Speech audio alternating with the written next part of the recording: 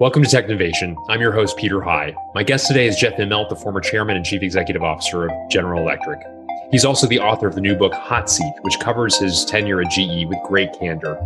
Currently, Jeff serves as a venture partner at New Enterprise Associates, a global venture capital and private equity firm. In this interview, we discuss Jeff's experience growing up professionally at GE, his relationship with his predecessor, the legendary CEO Jack Welch, and Jeff's story ascending to the CEO role. We discuss why Jeff decided to write the book about his time at GE, two things he would have done differently if he'd had the chance to do them over again, and the digital push he made as a CEO. Lastly, we discuss what Jeff misses most about his time at GE, his views on the global economy going forward, his advice to younger individuals at the beginning of their careers, and a variety of other topics. If you enjoy Technovation, please consider reading my book, Getting to Nimble: How to Transform Your Company into a Digital Leader. The book is now available on Amazon. As a special offer to our CXO listeners, if you purchase 50 or more books for your team, I'd be happy to join your team for a group discussion on it. To learn more, write us at info@metisstrategy.com or visit gettingtonimble.com to learn more. And now for a word from our partner, Apptio. Digital transformation is a journey, not a destination. Technology decisions teams make today determines the success of tomorrow. That's why Apptio is dedicated to helping companies harness the power of trusted, actionable insights. It's called Technology Business Management, and more than 60% of the Fortune 100 are already using it to speed their innovation. Learn more about how Apptio can help you connect your technology decisions to better business outcomes. Visit apptio.com. Jeff Immelt, thank you so much for joining me on Technovation today. It's great to speak with you. Thanks, Peter. It's great to be with you. It's great to see you. I appreciate it. I really appreciate it. Well, Jeff, people will certainly know you best as a 16-year chief executive officer and former chairman of General Electric. And I thought we'd begin at the beginning of your time at GE. I was just having a conversation earlier today with a group of technology executives about there are certain companies that are talent factories. It seems like as you meet people at companies around the world, there are some that so many of them seem to come from. And GE certainly is, arguably perhaps the best of those. The number of CEOs and chiefs of various stripes who at one point spent time at GE is just remarkably high and broad. And I wonder if you could take a moment and talk a bit about your own kind of early years and mid-career years, the 1980s and 1990s, what it was like to grow up professionally within GE. Yeah, so I graduated from business school in 1982, and I didn't want to be a consultant or a banker. I wanted to kind of go to work and learn how to be a manager. I thought I'd go to work for GE for maybe 5 years and kind of learn a trade, learn to be good at something. And those 5 years turned out to be 35 years, really. Now, I would say, Jack was good at a lot of different things, but one of the things he was an early kind of advocate of human resources and professional development. Up until like 1980, most HR people came out of the union relations field. And Jack was all about professional talent, and he got there before almost anybody else. So Peter, in many ways, I kind of tripped into a company and a CEO who was really willing to invest in people, develop talent, take risks on people. And so in many ways, I was just a recipient and was very lucky. My first business was GE Plastics, and I was a sales and marketing person, and the business was growing rapidly, and we had a lot of success. And then in like 1988 or something like that, the phone rings, and my assistant says, somebody that said he's Jack Welch is on the phone. And I thought it was just a joke or something. So I answer the phone, and he says, you're going to appliances on Monday. I want you to run the service business. And we're in a big product recall. And so I went, veered over to do that. And I was 32 or 33 years old, and I had 7,000 people working for me in the middle of a product recall. And it was a horrible time for the business. And I ended up in the boardroom once a month for maybe 18 months, which worked out okay for me, but didn't work out okay for everybody. And so I just got noticed early. And then I went back and ran the plastics business in the early part of the 90s. And then from there went to GE Healthcare. So, I had kind of a background as a conglomerate. I lived in a lot of different places. I moved around. But, I think Jack was just one of those guys that would pull down into the organization, reach people up, and valued talent. Went out of his way to kind of value talent. So I think that's, I was the beneficiary during those 20 years. That's so interesting. And in many ways, it almost sounds like you got a business degree and you learned the theory of business. And then you joined this conglomerate that allowed you to see so many different parts. You mentioned just there several different industries, which of course a company like GE can afford somebody the opportunity to work in healthcare or, to work in plastics or to get involved in financial services during that time as well, perhaps, and stay within the same company. The diversity of experiences one can have. It's, you're seeing the world within a single entity. It's really a remarkable opportunity that way. And I think, Peter, it gave you confidence. When you go from plastics to appliances and you live to tell the story, you're just a little bit more confident because you say, hey, I can go into a foreign place and do well. And then, so I think that just naturally in a conglomerate. And then the other thing that I thought Jack was really good at was, teaching you how to instrument a business, like what metrics matter, how do you get people aligned against metrics, how do you motivate people, things like that. So, yeah, I mean, it was just a great education. And you mentioned Jack Welch, of course, one of the legendary CEOs of any company, certainly of GE. Talk a bit about that relationship. You started to mention when he pulled into the organization and started to bring you along. Obviously, that was a very important relationship for you as the person who would succeed him. Talk a little bit about the early days of that relationship and how that was forged, please. Yeah, look, I mean, I think it's, on one hand, Jack could be super intimidating. It wasn't like he was anybody's mentor, just because there's just so much power differentiation between him and everybody else in the company. But he was also really, he made it fun. He made work interesting and fun. He was tough for sure. And I got reamed out by him more than once, but I think in his heart, he really wanted people to be successful. Relatively early on, probably in my early 30s, I got to know him and he got to know me. He almost fired me in 1994. So I was in the penalty box for maybe 2 years. We had we had a kickoff meeting in Florida, and he sought me out this year and grabbed me and said, "You know what? You did the worst job of anybody in the company this year." And I was talking to some friends; they all disappeared, and I'm there by myself. But I never really felt it to be harsh. I was motivated. I thought he was really curious about things. And so, it was just a natural kind of way to he was just a really fun guy to work with. It's not for everybody, but I liked it. And I never really, he kind of cultivated the hard ass neutron Jack.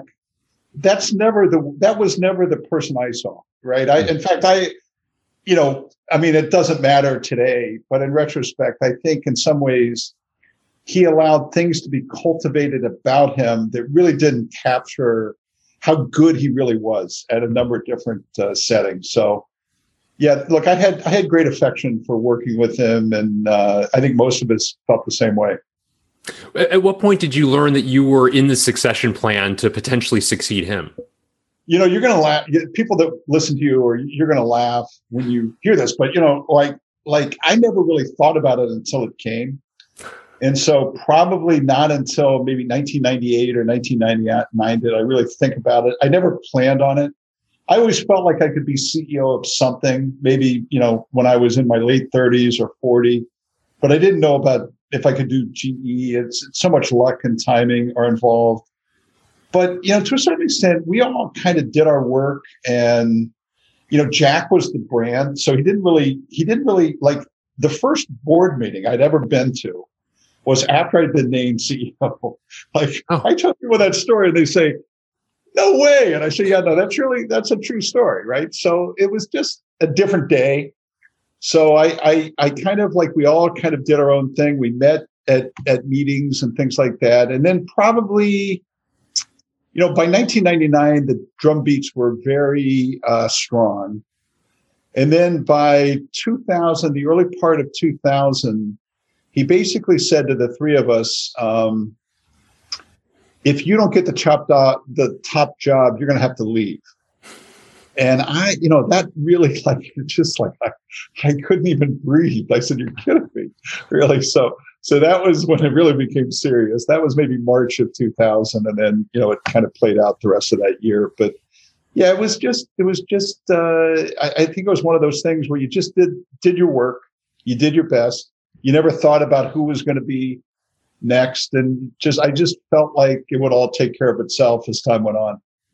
And that's I've heard you tell the parts of that story before, Jeff, and to those who don't know you very well, it would seem almost impossible not to be thinking of the politics of something like this, and really kind of working every angle. I mean, GE, arguably the most famous company on the planet at that time, and the prospects of running it. It's amazing to think that this was not something that you weren't thinking like Machiavelli in plotting your pathway to the top. Yeah, I never really did. I remember like in May or June, we had a quarterly operating review meeting with all the CEOs of businesses. And I had missed a GE Capital board meeting like the week before because I'd been in Malaysia, I'd been in Asia. And Jack came over to me, during a break and just chewed my ass out. And he said, look, you shouldn't be gone from meetings like that. It's disrespectful. You know what the stakes are, blah, blah, blah. And I said, Jack, really, look, I'd rather be with customers right now than in that meeting. And he got kind of a little smile on his face and said, yeah, I know, but just don't do it again. Right. So it was just like that kind of, kind of a weird time. And, his star was ascending for sure. Like he was the most famous business person really in the world at that time. So, we were just kind of, bit players in the show, to be honest with you, Peter. And the process would go the way the process went. That's really, at the end of the day, that's what we all knew.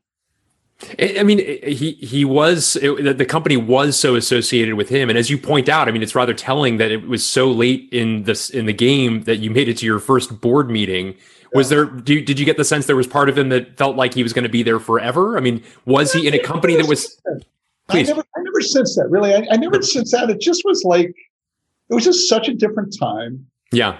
He was, kind of like on top of his game. And I wouldn't even say Imperial CEO, because look, he worked hard every day. He was a worker, right? But it just was like, meant to be. And I remember going to like my first board meeting. So I was named in like November of 2000. And my first board meeting was in December. And, I remember saying to him, okay, like, what do we do in these board meetings? Show me the ropes.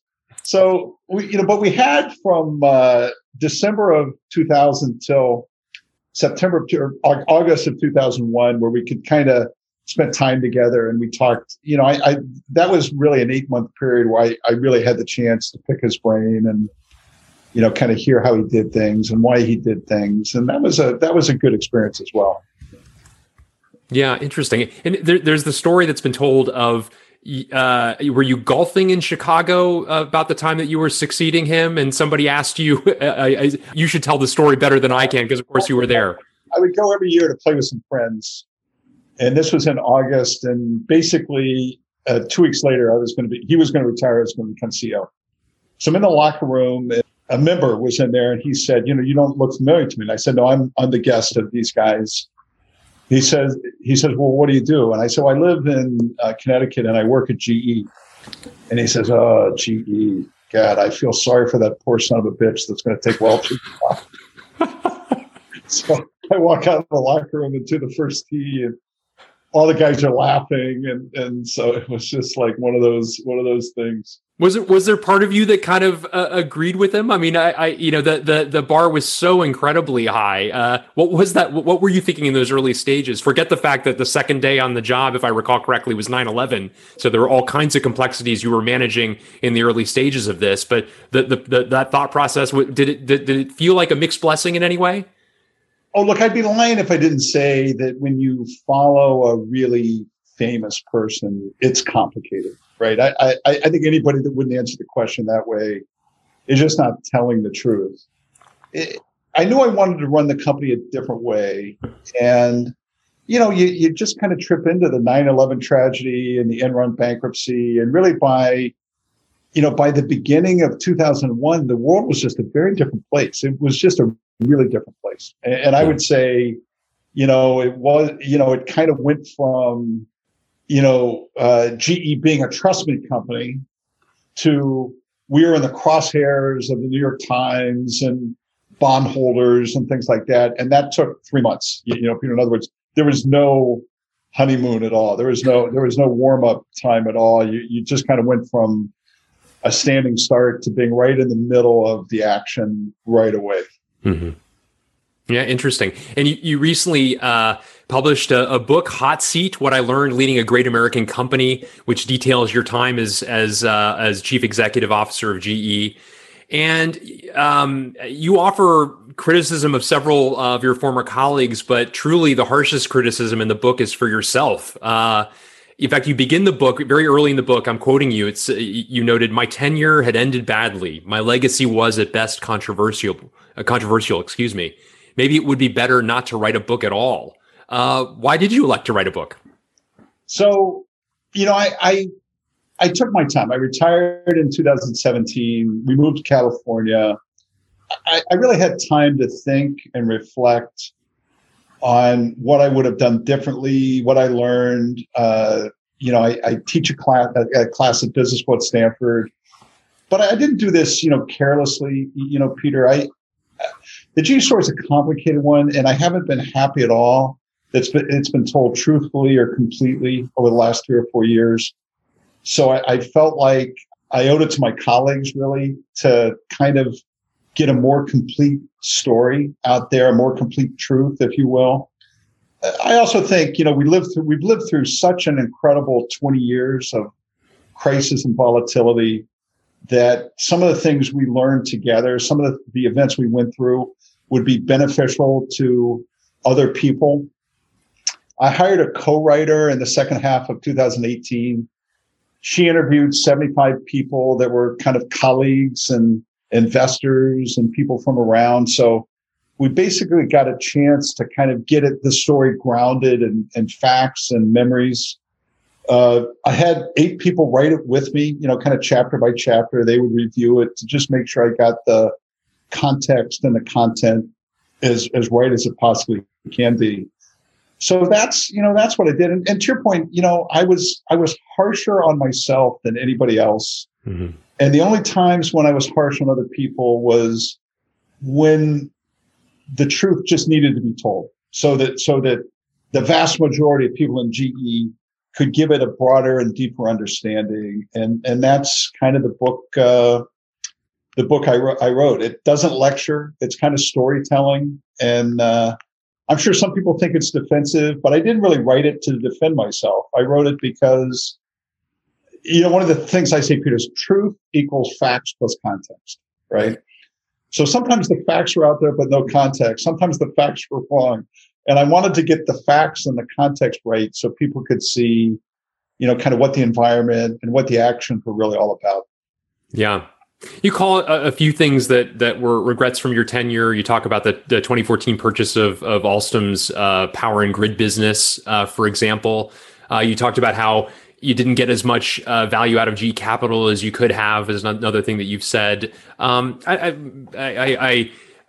Forgive me, but I'd love to have you maybe reflect a little bit on some of those. Obviously, given the length of your tenure and the number of decisions that you made, obviously some mistakes would be made, and obviously they're going to be done so with the bright white lights of Wall Street and the public watching you.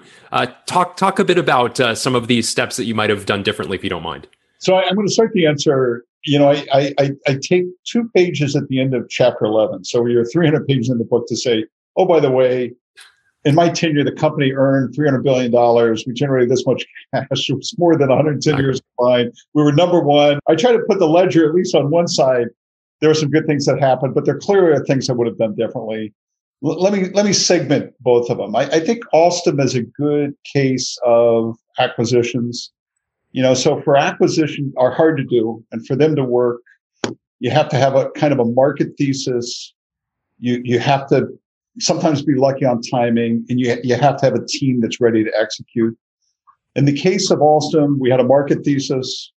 Our timing wasn't very good, and the team wasn't ready to execute. So when you don't have 2 of the 3 things, it just didn't work. And so, the company had a lot going on at that time, including me leaving and, lots of stuff on the board's plate. And so as a result, I basically say in the book, I wouldn't have done it over again, not for strategic reasons, but really because we just weren't ready to execute in the way that I felt like we should. And at the end of the book, I kind of talk about 4 or 5 things that I really would have done over again. And one of them I talk about is the whole notion of how we unwound GE Capital, what was at stake. And we just never, we kind of did it incrementally over maybe a decade. At the end of the day, we didn't get as much value as we could have or should have out of such a good business, such a good set of businesses and a great team. And I kind of say, at some point, I should have just backed away, taken a more holistic view, maybe brought in a big private equity firm like TPG or KKR or something like that and just said, hey, let's do it together. Help me think it through. But, I didn't go down that path. So those are 2 that I said I clearly would have done differently had I had the chance to do them over again. You also led a major push into digital business within the organization. There was a lot of headlines. I remember a New York Times story talking about the 125-year-old startup or something like that. Talk a bit about the impetus there and how you would evaluate the efficacy of those moves. Yeah. So, remember now, for your listeners and viewers, I now have spent the last 3 or 4 years in Silicon Valley. So I have a pretty good perspective on both sides of the story. I think we were a little early. So the business model of GE was having a huge installed base of valuable assets and then getting the most value out of those assets over time with our investors or with our customers and for ourselves, for our company, for our investors. And so I never viewed when we first started the initiative, it wasn't really about, words like digital transformation or all that stuff. None of those existed. We started in 2009. Mm-hmm. All we were trying to do was getting information off the assets, be able to model it in an effective way to improve performance for our customers. So we really had a pure kind of strategy. We were early, so there weren't a lot of tools that were developed at that time for us to use. So we had to do a lot of the work internally. So we set up a company, we set up a business in California. We recruited people from the outside. We invested. We changed the business model. We really kind of went full out to kind of be positioned to catch this wave, whether you call it industrial internet or IoT or things like that. And I think even today, the company still benefits from some of the stuff we started. But I remember so basically we started in 2009. I remember about 2013 or 14, I went to see Tom Siebel, who was a great tech entrepreneur, started a company called, in those days it was called C3 IoT, but now it's C3 AI. Mm-hmm. And Tom said, so we're walking to the car in California, and he said, Jeff, this is exactly the right thing to do. It's amazing that you thought of it. Incredible, right? Congrats. Your company's never going to succeed. Your company's never going to let you succeed. You don't have the right culture. You're not going to be able to get to where you need to get to. And to a certain extent, Tom was right. And, he took his company public last year, and they've had a market cap somewhere between 10 and $15 billion, right? So I guess a long-winded story to say, I think we were right on the concept. We were maybe a little bit early. We probably should have taken on a partner, but it's exactly right. In other words, this is going to happen. If we didn't do it, some other people would. The tools are better today than they were in the past, but it's one of those things that I've never really regretted. I didn't really call it a regret in the book. It's just one of those things where I just wish we would have made more progress after I left. I was the biggest champion, and I wish we had made more progress after we left. But other people are doing it today, and it's a big staple of the industrial world is how they're going to, grab onto this as a strategy. Yeah. What are some of the things you miss most about your time at GE now 4 years since you've departed the company? What are the things that you can continue to reflect upon from your tenure? Yeah, I think this is going to be always going to sound trivial, but I really love the people. I love the people I worked with, and this goes from the front lines all the way to the boardroom. I had a chance to work with really dedicated, remarkable people, and together we were able to do some really great things. One of the things I'm always proud of is just, I think in our time we were the best global company. We were the most effective global company of any other multinational or of any company in the world. We had a great presence in China and India and Germany and Middle East and Africa and all over the world, and just the ability to kind of see people grow and get people to kind of in every corner of the world embrace the company, embrace our values, work hard to help us be successful. That's tremendously rewarding. And then I always marvel at the products we made, jet engines and ultrasound and a 10 megawatt wind turbine. And, you go down the list. I was always felt like we did things that were hard to do, and that's a rewarding place to be. Yeah, very interesting. And what do you think of the job that Larry Culp is doing now? I've heard you mention that you not only are a shareholder, but you've actually bought some more shares of GE. Talk a bit about what your successor, how he's doing. Yeah, look, I think Larry's a very strong operator. That's what the company needed. I think the company's focused and really executed well through the COVID pandemic. And I bought more shares just because, I'm a private citizen now, so I can't get in trouble. But the aviation sector has gotten hit so hard.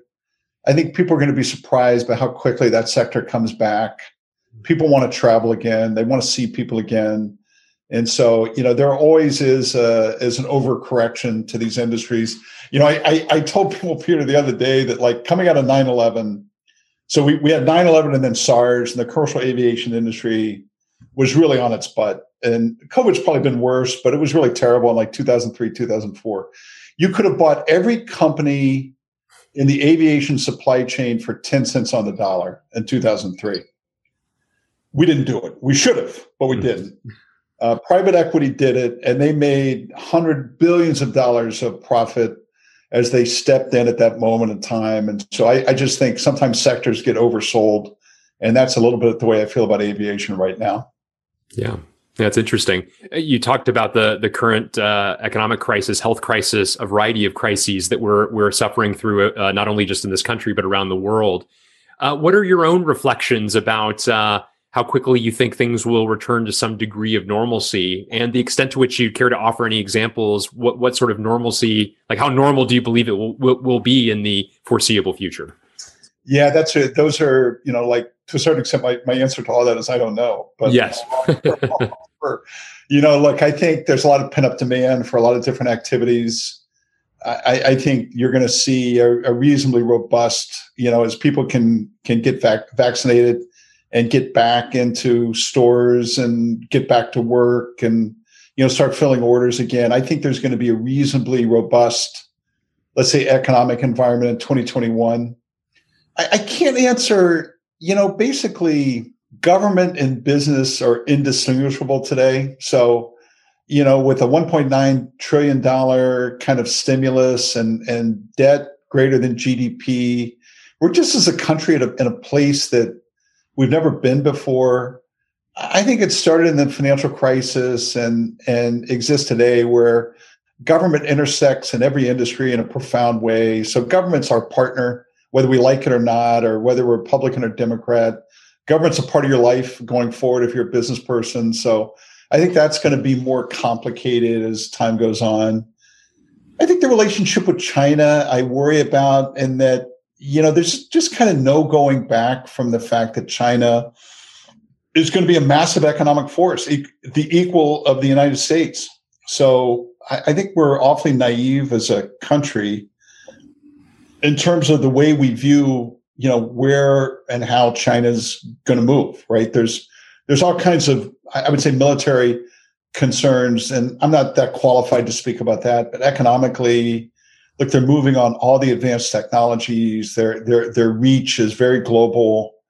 They've got a plan. And so I just think that's another piece where you sit here and say to the people that are on your podcast or the people that are viewing today, can anybody imagine like the two biggest economies in the world actually not doing any trade with each other or not talking to each other? It's just not I can't envision that as a good thing. Yeah. For the citizens of this country or the citizens of the world. So I worry about that. That's interesting. Are there places, you mentioned before GE, that the sun never set on GE's empire? You had businesses all around the world. You traveled extensively and were often met like a head of state when you did. Now in reflecting further, as well as continuing to analyze geopolitics and the world economy, are there places you're particularly bullish on? Not necessarily from an investment perspective, but that where you see kind of the momentum building in a positive direction as to the way in which those societies are being run and the business climate that's developing there. Yeah, look, I mean, again, I have to go back and kind of talk about China and India, which are just, for people, my daughter's age, they're just going to be big players in your world. I always think it's interesting to see the way that kind of resource-rich countries like those in the Middle East and Africa and Australia and Canada, how will those countries evolve, as they transition their economies from being kind of raw material oriented or oil oriented to trying to be more diversified as time goes on. I think that's going to play out in a really interesting way. Southern Asia, I think is just big populations of people that have lots of opportunities for growth in areas like healthcare and energy. And then it's always an interesting interplay with Europe. I think particularly if you were in the tech world, Europe is the regulatory superpower in the world. And so what are they going to do to kind of stop big tech and add regulation, whether it's on privacy or cyber and things like that? So I just think there's lots of things that are going on that are different in the world. And the opportunity for American business people is to see it for themselves. In other words, don't trust the New York Times or the Wall Street Journal or CNBC. If you want to go invest in Germany, go there yourself, or have your team go there, or listen to your team, or find, because what I've always found, particularly today, is that, every country needs kind of a different strategy, and you need to be able to discover what that is. People want to blame, President Trump for nationalism. He didn't invent it. He just Americanized it. So nationalism is a big part of every country in the world right now. So how to navigate through that is really key. But I hate to sound like a broken record if you said you can only go to one country to see the future. I go to China. Sorry. I just have to answer the question that way. Yeah. Makes sense. You now teach, among several things that you do, teach at Stanford Business School, as you mentioned earlier, Jeff. And surely there are students that you're teaching who are asking you for advice on industries they ought to go into or where they should be devoting their attention. Curious what sort of guidance you provide to young people these days who are at the beginning of their careers as to those areas that you think offer the best opportunities. Yeah, so maybe I give them kind of two, maybe three pieces of advice. One is try while you're young to have an appreciation for both the physical world and the digital world, because I think the best companies in the future are going to be able to combine elements of both. Amazon maybe being the best example of a company that's actually very good physically, but also a very strong software company. So I try to give them that advice. I really want them to kind of experience the world, right? So I particularly in Silicon Valley, you tend to be trapped thinking that the only world that matters is kind of like San Francisco and surrounding areas. But the ability to kind of see the rest of the US or the rest of the world, I think, is really critically important. And then I give them advice. This is maybe the only lecturing I do, to say, good careers answer 3 questions, right? It's how fast can you learn? How much can you take, right? When you get punched in the nose, will you keep going? And how much can you give to others, right? So answer those 3 questions, answer them every day, and you're going to be successful, right? In terms of industries, it's hard to pick, but the one industry that just is always going to be dominant, particularly if you're an American, is healthcare, right? So I think in some way, shape, or form, probably 1 in 3 students at a school like that are going to go to work in healthcare over the arc of their career. Very interesting. Talk a bit about some of the other ways in which you're spending your time these days. You have sort of a portfolio of things that you're doing now that you don't have a full-time CEO job. Talk a bit more about where you're devoting your time and attention. Yeah, so I wanted, when I retired, I wanted to go to work in venture. I wanted to work with small companies. I wanted to work with founders. I wanted really to think small again, to kind of get in at the inception and think our way through business problems and how to make progress. So I went to work for a venture capital firm called New Enterprise Associates in Menlo Park.